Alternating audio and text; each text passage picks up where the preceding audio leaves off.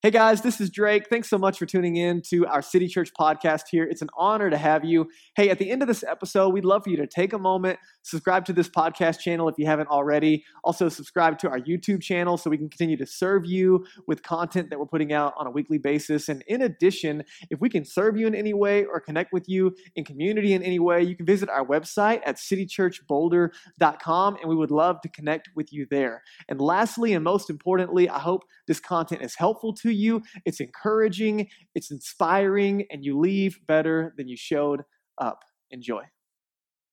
I've been having lots of conversations this week and over the last month as we kind of go into the new year of people struggling with different areas of life. So I don't know where you're walking in, what you're walking in with, but let me just see if I can meet you where you are for a moment. So I've had a couple different conversations where people are struggling with busyness and anxiety and then uncertainty in life, a lack of clarity on the direction of their lives. I've had some people who are just tired at a soul level, like no matter how many naps you take, you're just not untired. You ever been there?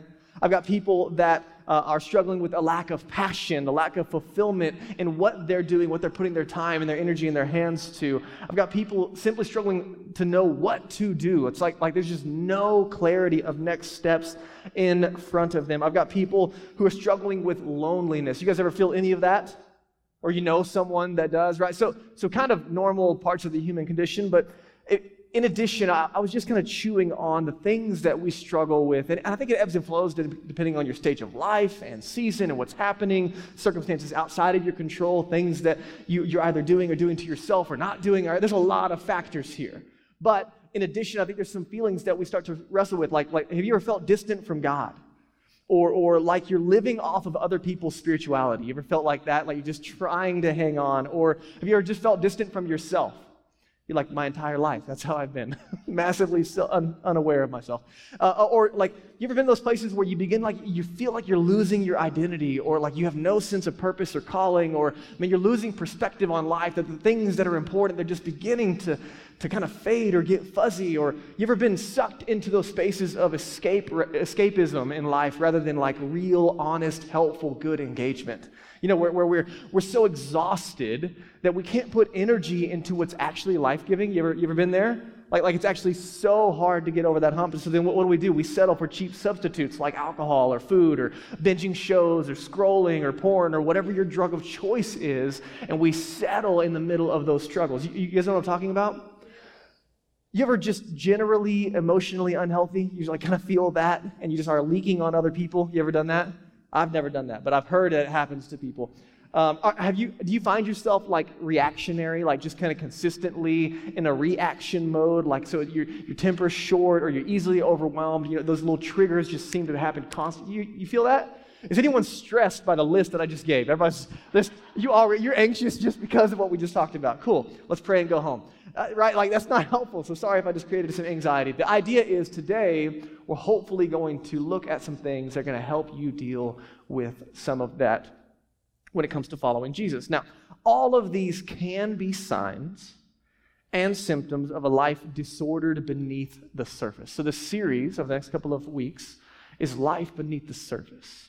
And all of the things that I just listed are symptoms, if you will, of a disordered life beneath the surface. And so as we continue our journey of integrating our lives, apprenticing under Jesus, following Jesus, what we're after is recognizing that Jesus is not just interested in your spiritual life.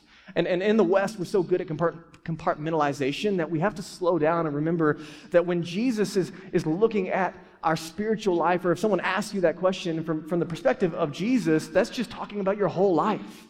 For Jesus, all of life is spiritual. So being a part of a church family and reading the scriptures and prayer, yeah, that's spiritual, but so is rock climbing and eating good food and how you rest and how you talk to your kids and how you internally think and respond and feel about your boss and how you tip your server and how you treat the people who feel like inconveniences to you. All of life is spiritual. What we do with our bodies and our eyes and our hands and our minds. In short, Jesus kind of cares about your whole life. You guys tracking with me? And so following Jesus is not just a spiritual compartment that we wrestle with on a Sunday. It is looking at a way of life. Who are you? Who are you becoming? Who are you in relationship to God and yourself and others? I heard someone say this week, and I thought it was quite profound. They were talking with a friend, just asking them how their spiritual life is going, and they said, Jesus feels to me right now, Jesus feels like a friend who moved really far away. Like I can still call him anytime, but the relationship is changed. It's different. I was like, wow. Like that's a very honest description of where some people are in their spiritual journeys. And again, I don't know where you are. Maybe you walked away from the church, stayed away from the church. Maybe this is the first time ever you've even heard a conversation about what it means to follow Jesus or have a relationship with Jesus. Wherever you are, I hope that you can lean in and begin to understand what God has for you today. So starting today, we're going to look at one of two practices. And practices are the things that we do to position ourselves in a way to be formed by Jesus. One of two practices that help us to start to deal with integrating our whole lives. You guys tracking with me? So we can be whole people. So let me give you this quote from Dallas Willard because I think it's just phenomenal, okay? You guys got that for me? Maybe? It's a big quote from Willard. Oh yeah, it's a big one. All right, here we go. Ready? Very little of our being lies under the direction of our conscious minds. And very little of our actions runs from our thoughts and consciously chosen intentions. Our mind on its own is an extremely feeble instrument whose power over life we constantly tend to exaggerate. That's kind of funny, is it not? It's like we give ourselves more credit than we should when it comes to our ability to control our actions. That's what he's after. We are incarnate beings in our very nature, and we live from our bodies. If we are to be transformed, which is what we're talking about, that big list of stuff, how do we see it change? If we are to be transformed, the body must be transformed, and that is not accomplished by talking at it. Isn't that good? Like, right? I mean, it's just like wishful thinking, like try really hard, New Year's resolutions, and then all of a sudden you're a patient person. Wow. Well done. Generosity is just spewing out of you now, and right, like you don't care about what people think about you anymore, just overnight. Amazing. No, right? Like he's like, man, there's way more going on when it comes to integrated spirituality. He goes on, check this out. He says the training, you guys remember that word from last week? The training that leads to doing what we hear from Jesus. That's what we're after, be with Jesus, become like Jesus, do what he did. So the training that leads to doing what we hear from Jesus must therefore involve, first, the purposeful disruption of our automatic thoughts, feelings, and actions by doing different things with our body. Yes, this is pretty cool, right? So what is he saying? You ever have just an automatic response? He's saying, hey, if you want to change that automatic, oops, I already said that thing, I already responded that way, I already felt this thing, anxiety is already present in my body. If you want to change that, we have to do different things. And then, through various intentional practices or spiritual disciplines, whatever word you prefer, we place the body before God and his instrumentalities in such a way that our whole self is restrained away from the old kingdoms around and within us and into the kingdom of the Son of his love. In short, what we do does something to us. So we intentionally step into practices in order to help us be formed into the image of Jesus. It's not about checking a box. It's not about, yes, I did the thing. No. They are means to an end. We don't fast for the purpose of fasting. You don't read the scriptures for the purpose of reading the scriptures. You don't go to church and be a part of a gathering or use your gifts to serve just for the purpose of those things. The end goal is Jesus himself. But if we want the life of Jesus, then we must adopt the lifestyle of Jesus. And so these practices, these spiritual disciplines, they do something to us, and they counter the habits that we have that so automatically come into place. The things that you keep doing, the things you keep returning to, the ways you keep responding, all of those automatic things, Jesus is working slowly to form us in a new direction, okay? So I know that's a lot, but again, what we do does something to us. You guys tracking with me? That you should be able to remember. Now, here's what that means. I fast from food, for example, to know that there is another food that sustains me, right? That I can remove myself from what's right in front of me, and I can set my attention and my affection on God and a relationship of his presence with me and his love working in and through me and changing me. Or I memorize or read scripture, for example, in order that God's kingdom would then become the order and power of my mind and life, that I take my thoughts and I'm replacing them with Jesus, right? So we have all these different practices that are meant to change us as whole people. And all I'm trying to get at, guys, today is that we shouldn't compartmentalize our lives. Like, Jesus is after our whole lives, and our bodies, it's kind of crazy to think that possibly our stomach could be one way that we are formed into the image of Jesus, but that's what we're after here. So, one practice this week, one practice next week, and then we're going to do the deep dive in this series of work on specific issues under the surface. Stuff like grief and anger and unforgiveness and anxiety, and even doing a backwards journey of going to your past and saying, hey, who you are today is a large part of who you've been formed by and the circumstances and people and family of origin. So we're going to do a lot of that work, but these practices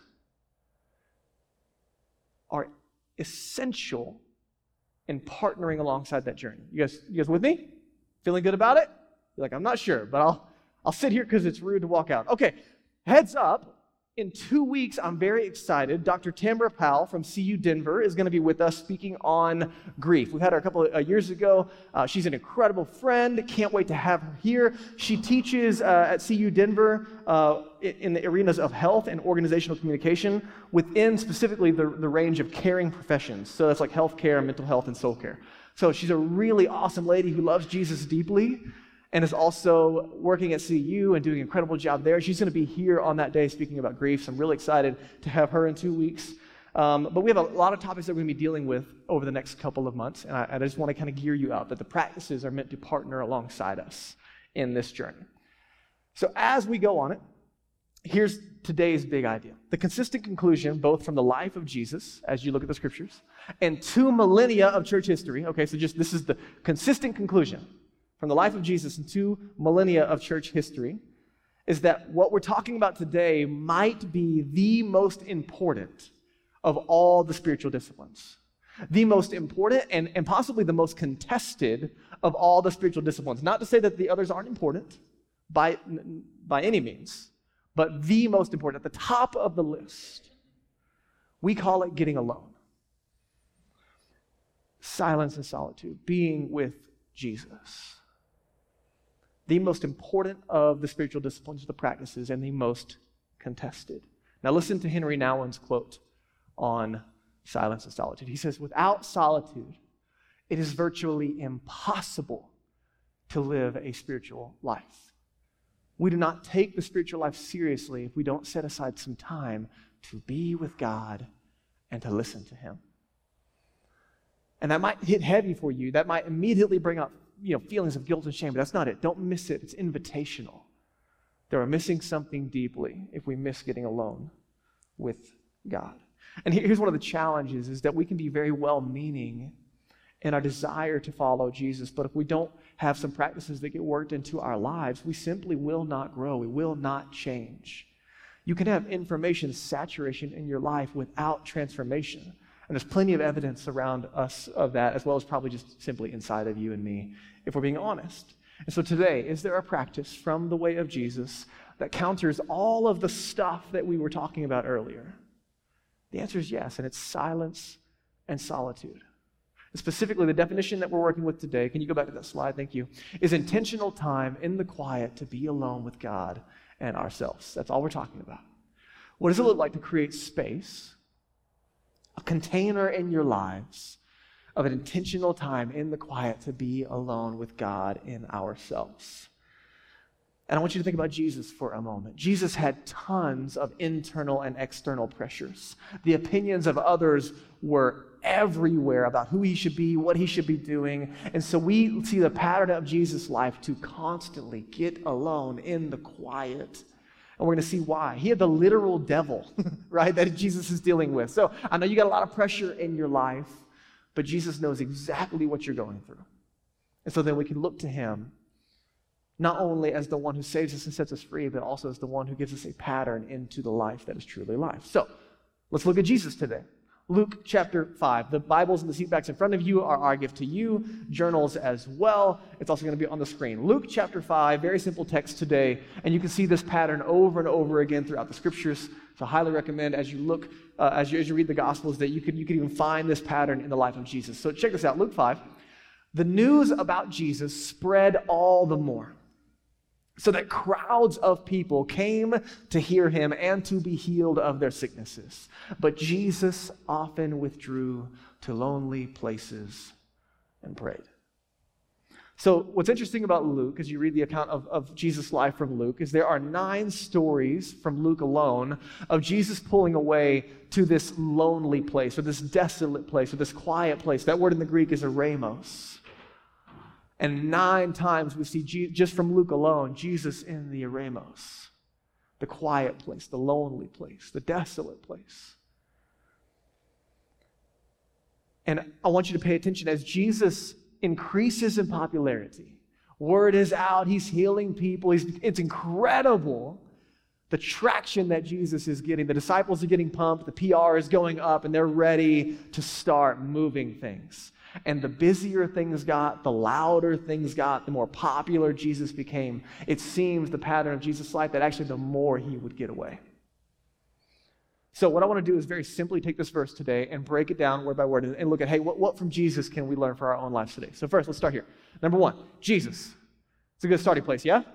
You guys feel good about it? Okay, listen, Jesus, fully human, fully God, needed the practice of solitude. I just want you to think about it. If Jesus himself, no matter what you believe about who Jesus is today, if Jesus himself needed silence and solitude, how much more do we? Jesus needed to step away to be with God the Father.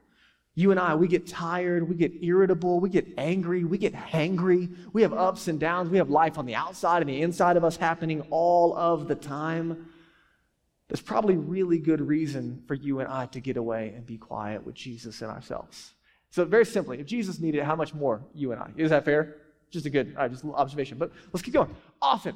Jesus often withdrew. So as in it was the regular pattern of Jesus' life, like the more busy and popular he became, the more he did this, which is kind of the opposite of us. What happens in your life? I mean, let's just be honest for a second. What happens when you get busy? Right? If you're a follower of Jesus and you're trying to work this practice into your life, one of the very first things to go is quiet time with Jesus, is it not? And listen, that's why I would argue that this is not only the most important practice, but the most contested in your life. Because if you can lose intimacy with Jesus, then all your activity doesn't really matter. When we have a life full of activity for God, when we're not being with him, it loses a lot of its purpose and power. And so for you and me, and listen, I'll just talk about myself for a second, the busier I get, the easier it is. And listen, it's not just like other agendas, right? It's like, man, when I lose sleep, it's really hard to get up in the morning, right? So one of the hardest disciplines in my life in this season is going to bed on time. Because I got to get up at like 5 a.m. to spend time with Jesus because my kids get up so early. Why? Why do they do that?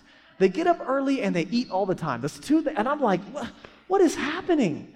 And I'm glad to feed you, but please sleep longer, right? Here's a carrot, go sit in bed. I don't know, like, oh my goodness, right? Like, it's wild to me. And it's like the day I get up earlier, they're up earlier too. I'm like, what are you doing?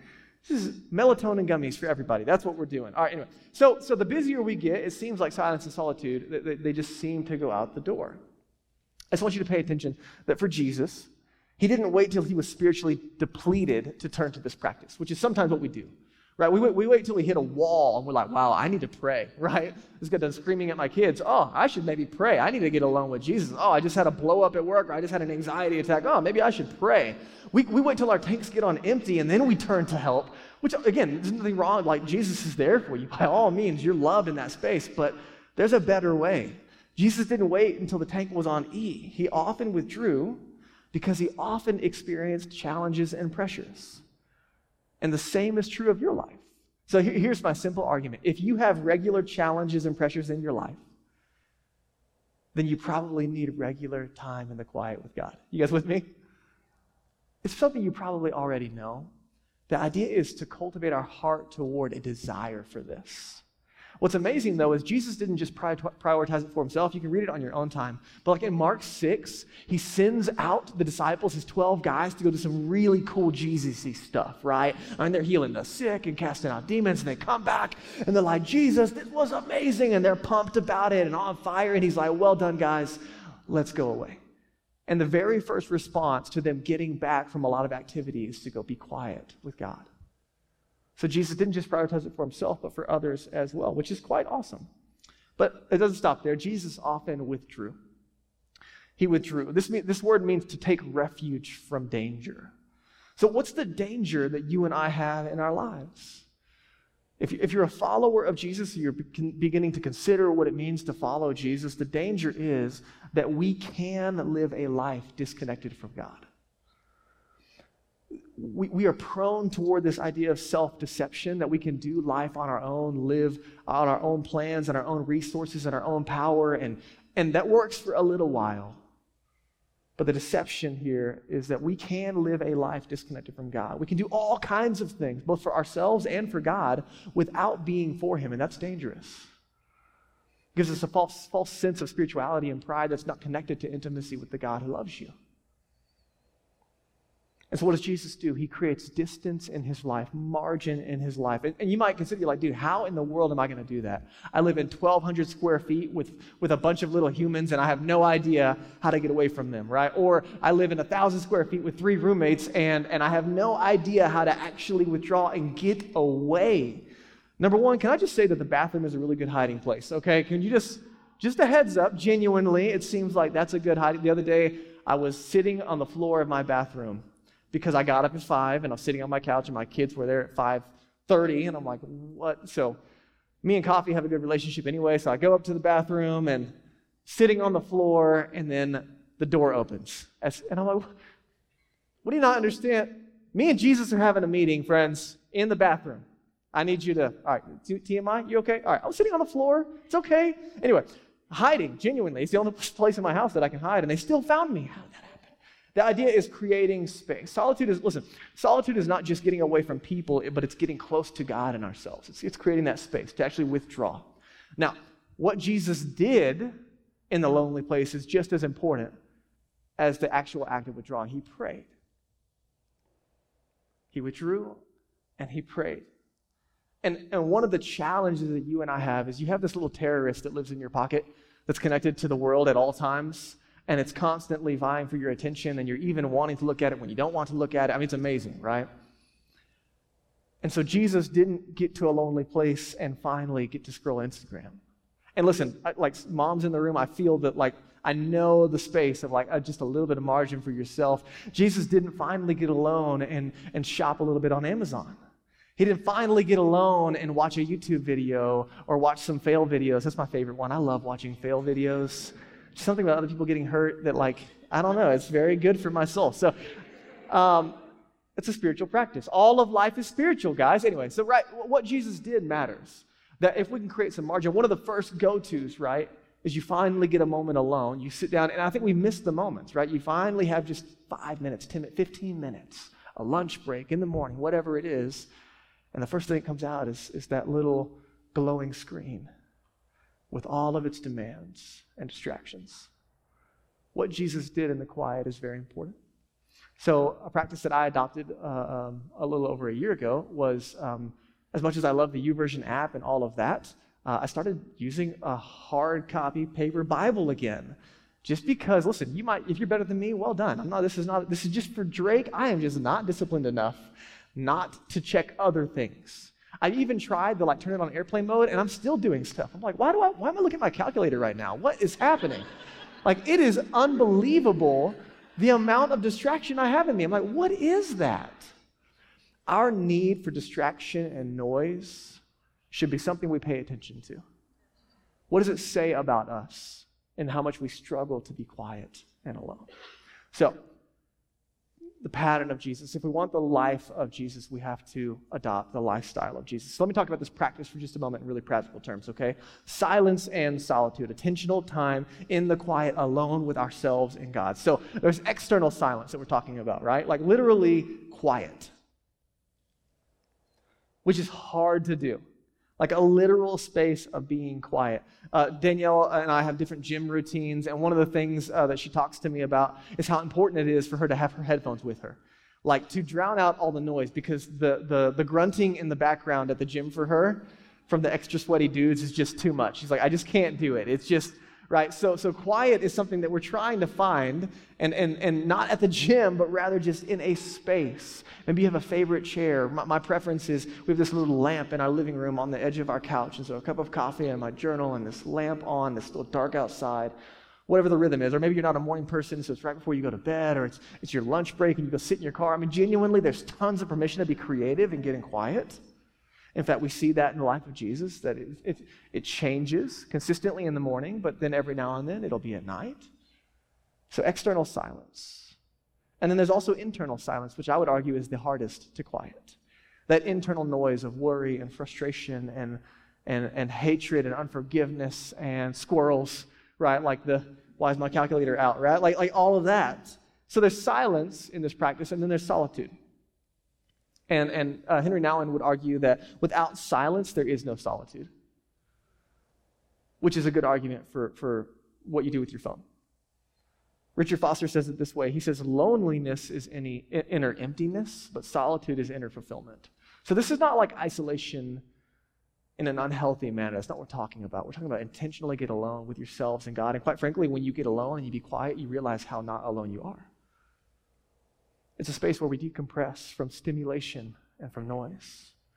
It's a place where we begin to face the good and the bad and the ugly inside of us. And we face our hunger and our desire for God, or quite frankly, the lack of those things in our lives. It's where insecurity shows up. It's where addiction begins to reveal itself. It's where everything is exposed, but in a safe container. So rather than spilling all of that stuff on the people around you, you can spill it on the one person who can help you. And we find that different things in our lives begin to lose power, like the success that we so cling to in the world around us begins to lose its significance. People's opinions begin to roll off as we consider who Jesus says that we are. So let me give you 3 very simple reasons Jesus practiced solitude and why we should practice solitude. Number 1, in silence and solitude, it's where we find and reclaim our identity. Over and over again, Jesus would go back to the quiet to listen to God's voice over him. Everyone had an opinion about who Jesus should be. Everyone had an opinion about what Jesus should be doing, or what this thing should look like, especially once it started to get traction. At the same time, tons of people hated Jesus. They're trying to murder him, so he's got this incredible crowd following him and lots of oppression at the same time, and it's a place he could consistently come back to be reminded of who he was and what he was called to do. It's really amazing that people would have really strong opinions about what Jesus should be doing, and he would come back from the quiet place in a very calm but bold way, say, no, we're not going to do that. We're actually going to go over here. Like, where does that direction and calmness come from? From time alone with God, his Father, who said, this is who you are and this is what I called you to do. And I wonder how many of us struggle to know not only our identity, but then the significant activity of our lives. Not like the scope, like not even 10 years. I mean, that matters for sure, like dream big. But like, what about Monday and Tuesday and a 7-day scope of like, what am I giving? I'm finite, right? I have limits. Jesus had limits. He could only give so much of himself. And so that's true of you as well. And so he would get alone and find all of that space reprioritized. Limiting the voices around him so he could hear the most important voice in his life. Listen to Thomas Merton's quote here. This is amazing. He said, in prayer, we wait for a word that we cannot give to ourselves. Apologies for the typo. In prayer, we wait for a word that we cannot give to ourselves. I don't know about you, but when I read something like that, part of my heart longs for that, and immediately I feel the tension of it because it's so hard to wait. And it's so hard to be quiet. Number 2, in solitude, we learn to, what Jesus called abide, or to rest in him, or to make our home with him. It's the Greek word meno, to be with Jesus. We talk about that a lot, right? To be with Jesus. We learn to be with him, because it's not just a practice of God is only with me in the morning when I spend time with him in the scriptures and prayer. The reality is that I can learn to practice the presence of God, as Brother Lawrence would say, throughout my day. That God is just as with me in washing dishes as he is in the quiet place. But this is the place where I learn to hear his voice. This is the place where I'm reminded of this reality. It's where I learn to rest in his presence. It's where my affections and my attention can keep coming back to God throughout my day. This is the place that it's learned.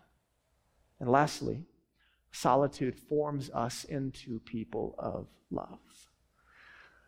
One of the temptations could be that we go into solitude just to get a break from the world, and that's good. Like Jesus would say, hey, come to me. If your soul is heavy and you need rest and you feel like you're drowning, come to me and find rest for your soul. Absolutely. But it's not just to get a break. It's to be formed into people of love and grace and compassion. Why? Because it's in this place that you are sitting in the very presence of love.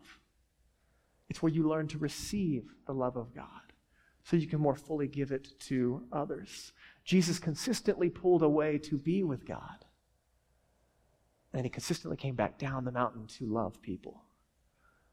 It was a rhythm of Jesus' life to pull away and then to re-engage, and to pull away and to re-engage. And if all of us are finite, if your life is a bucket, and you're pouring yourself out throughout your day at your job and for your neighbors and for your kids and for your roommates and at school, and your mental energy and emotional energy and physical energy, and everything's just being poured out and poured out and poured out, at some point, that bucket's empty. Where do you go to refill it? A lot of us turn to the quick fixes of our culture to refill it in a moment. Binge a show so I don't have to feel anything. Just one more drink, or I'm leaning into a Friday night, or this event, or that event, or just climb this ladder, or this job, or this milestone, or whatever the thing is that fills your bucket. We cling on to those things, and they're like fast food for the soul. They fill us temporarily, but there's not a nourishment that happens at a soul level. And we want to be the kinds of people who are learning to be with Jesus and become like Jesus and do what he did. This is how. The most important practice in the life of following Jesus, the most contested practice in the life of following Jesus, is silence and solitude. So let's press into this practice this week. Let me give you just a couple of very practical ways to respond today. As we have this conversation, number one, just remember, this is practice, not performance. And you got to get this right in your heart, because if you get this wrong, it messes everything up. This is practice, something that we do. It's training, not trying. It's not earning accolades with God. God doesn't love you. Listen, if you spend every day with Jesus, 15 minutes a day for the next 7 days, God doesn't love you any more at the end of those 7 days than if you haven't spent time with him for an entire year. You are loved. That reality is true. But being loved and knowing someone can be different things. Being loved and being formed are different things. You can be loved by God and not changed by God all year, because it's volitional. It's a choice for you and I to enter into relationship. And so it is practice, not performance. Let me give you just a couple of encouraging words. Know your stage of life, your personality, the season. Know where you are. We ask often, what would Jesus do if he were me? And can't get it wrong, not what would I do if I were Jesus? Bruce Almighty, you know what I mean? Like, no, not that. Definitely parting a bowl of soup, though. If I get a chance, that's happening. But what would Jesus do if he were me? My stage of life, this season, where I live, the job that I have, the personality that I have, single, married, professional, blue collar, whatever I am in this life right now, what would Jesus do if he were me? And the idea here is not to put an unnecessary pressure on you. There's not a mold to fit. There's not boxes to check. There's no timesheet that you're punching at the end of the week. There's no gold stars, just to start where you are. And so if you've never spent any time with Jesus ever, and this is the first time that you'd be stepping into this practice, or if you're like some of us who have tried and started and stopped 1,000 times and it's never, ever been life-giving to you, then maybe try something different for the first time, or get some community around you to help you step into that practice. And again, as we think about it, it's practice, not performance, meaning I'm not impressing God or myself or anyone else. So for some of you, this practice is really easy. It's natural. You've been doing it for a long time. Or maybe on your personality type, you're going to step into it and you're just going to crush it. Like, bam, new practice in my life. And there it is. And for others of you, it's going to be so hard. And your mind's going to drift and you're going to struggle. And you're going to try to figure out how this thing is going to work into your life. What I want to encourage you with is the heart posture is what matters most in this practice. Our approach to it is really, really important. And also let me encourage you, as we think about silence and solitude, let me encourage you both in the short and the long game, okay? So the short game would be this. Our encouragement, if you can do it, would be for the next 7 days. Start small. 15 minutes a day. Find 15 minutes a day where you can carve out time to be alone with yourself and God. Why 15 minutes? This is just our own idea here, but for me, it seems like it takes 15 minutes to do anything of significance. Like if I show up, scripture on my phone or my Bible and then a journal open or whatever, it takes me 5 minutes just to stop doing whatever I was doing and actually be there. Like just 5 minutes of like a breath prayer. God, I'm here. God, you're here. Squirrel. God, I'm here. God, you're here. Text. God, I'm here. Right? I'm just like, it takes me 5 minutes just to be there. And then 5 minutes to read a small chunk of scripture, to pray, to use the SOAPs tool or whatever, and then 5 minutes to actually respond. I know tons of people who have picked up the scriptures, read it, and said, that helps me this much. Well, yeah, what did you do after you read it? Like, do you have any practices to help you actually digest scripture to where it actually gets into you and shapes your mind and your heart and your soul? We have tools for you today for that. So 15 minutes is just a suggestion. If you got 5, do what you got. But like 15 minutes, in my opinion, is a good starting place. What would it look like to find 15 minutes every day for the next 7 days to carve out some time to be alone with God and yourself? The short game. But also the long game. If you're beginning to work this practice into you, and it might be getting stale or you're just not hearing from God lately or whatever those spaces are, listen, you're not alone in that. But let me encourage you. There's also a space and a time for extended time alone with God. It could be an hour. It could be 4 hours. It could be on a hike. It could be in one of those cool, like, really quiet cubicles where you can scream and no one can hear you. You know what I'm talking about? Like in the airport. Wherever, in your car, whatever. Like an extended time alone with God. So the idea is to really decompress for a longer period of time to be alone. Right? It's really hard to deal with a lot of the deep stuff that we're talking about over the next couple of months in 15 minutes. Would you agree? So you're like, oh, look at all that anxiety. I'll see you later, Jesus. That's not really helpful. Really glad I brought all that up. Let's go about our day, right? Like, it takes some time. And so I would encourage you, the rhythm is to teach you to be with Jesus and to receive the love of God and to live out throughout your day. But there are spaces and times. So let me tell you about something just Danielle and I are working on, and you're welcome to adapt the practice in whatever way would work for you.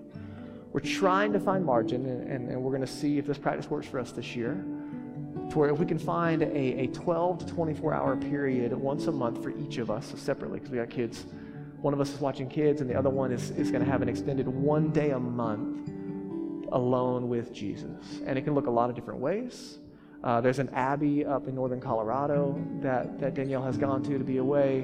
When the weather's nice, I'll go camping or something like that. Like, it's just pulling away.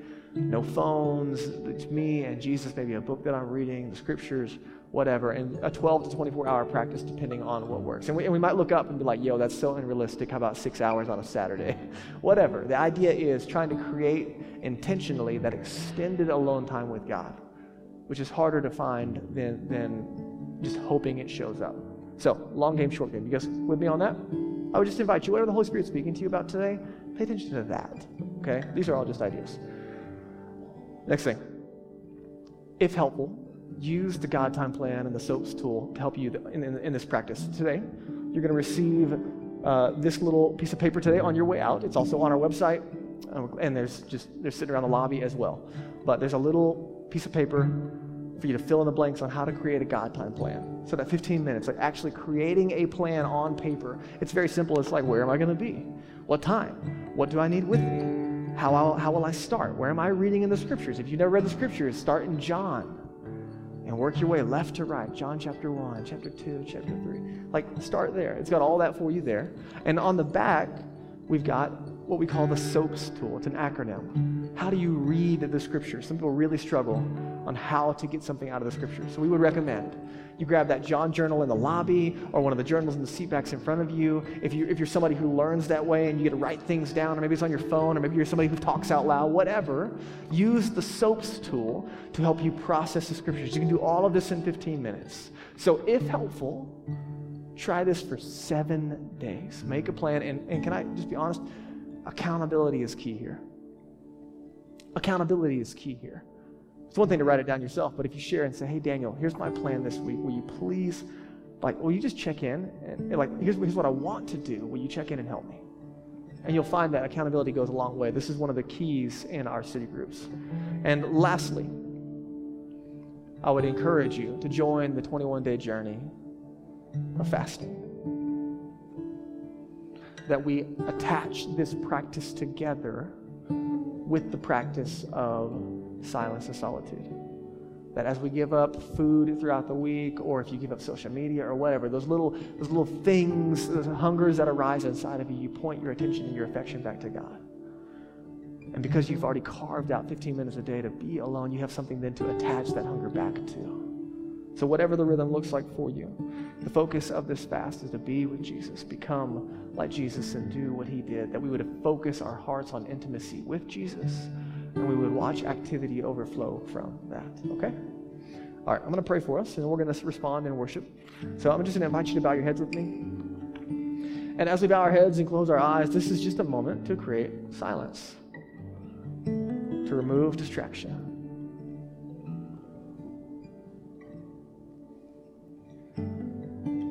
To breathe in really deep, and to let out a breath. Say, Holy Spirit, you're here. Holy Spirit, I'm here. And I ask very simply, what do you want me to do?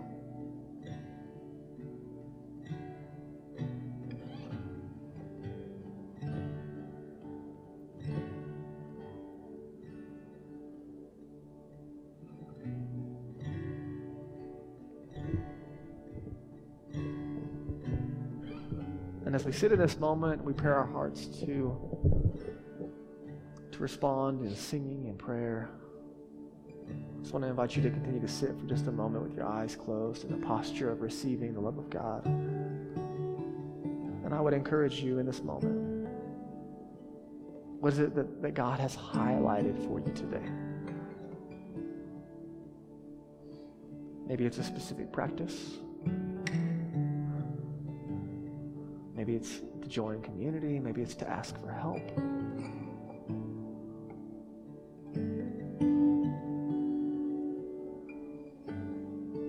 Maybe it's just letting go of the feeling that you need to perform and earn the love of God.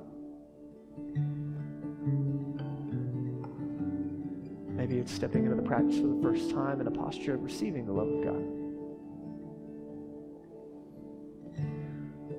Or maybe you're here this morning and as we talked about all of this, you're wrestling in your own heart and mind because there's never been a moment in your life where you have started a relationship with God. Maybe for the first time today, you're hearing that God loves you. Maybe for the first time today, you're beginning to understand that God desires a relationship with you, that he created you on purpose and for a purpose. Maybe there's something stirring in your heart that everything you've been looking for is meant to be found in a relationship with the God who created you and loved you. And friends, I would say if that's you today, I would want you to know that Jesus came and he lived the perfect life that you and I cannot live. He then died on the cross willingly as a sacrifice in place of our sins to make forgiveness available as a demonstration of the love of God. And 3 days later, he rose from the grave, proving that he was who he said he was, that he can do in my life and in your life what he said he would do. And the very simple invitation is to trust in Jesus, that everything he did for you, so that you could be saved, set free, made new, adopted into the family of God, to begin walking in that way both now and forever. And if you have never trusted in Jesus, I would invite you to respond to his love today. Some of you are followers of Jesus in the room, and you have never celebrated that decision publicly through baptism.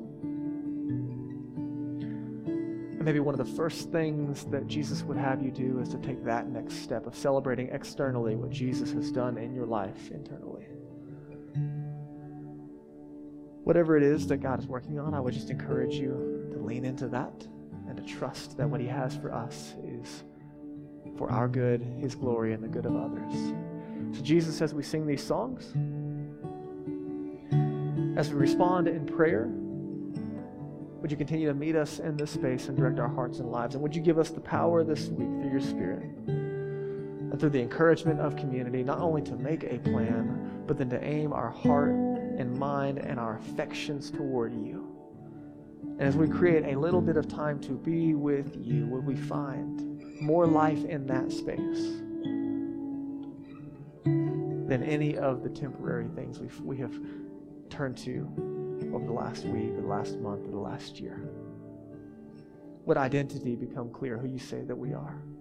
Would direction become clear? Would anxiety begin to be replaced with joy and delight? Would you help us to become like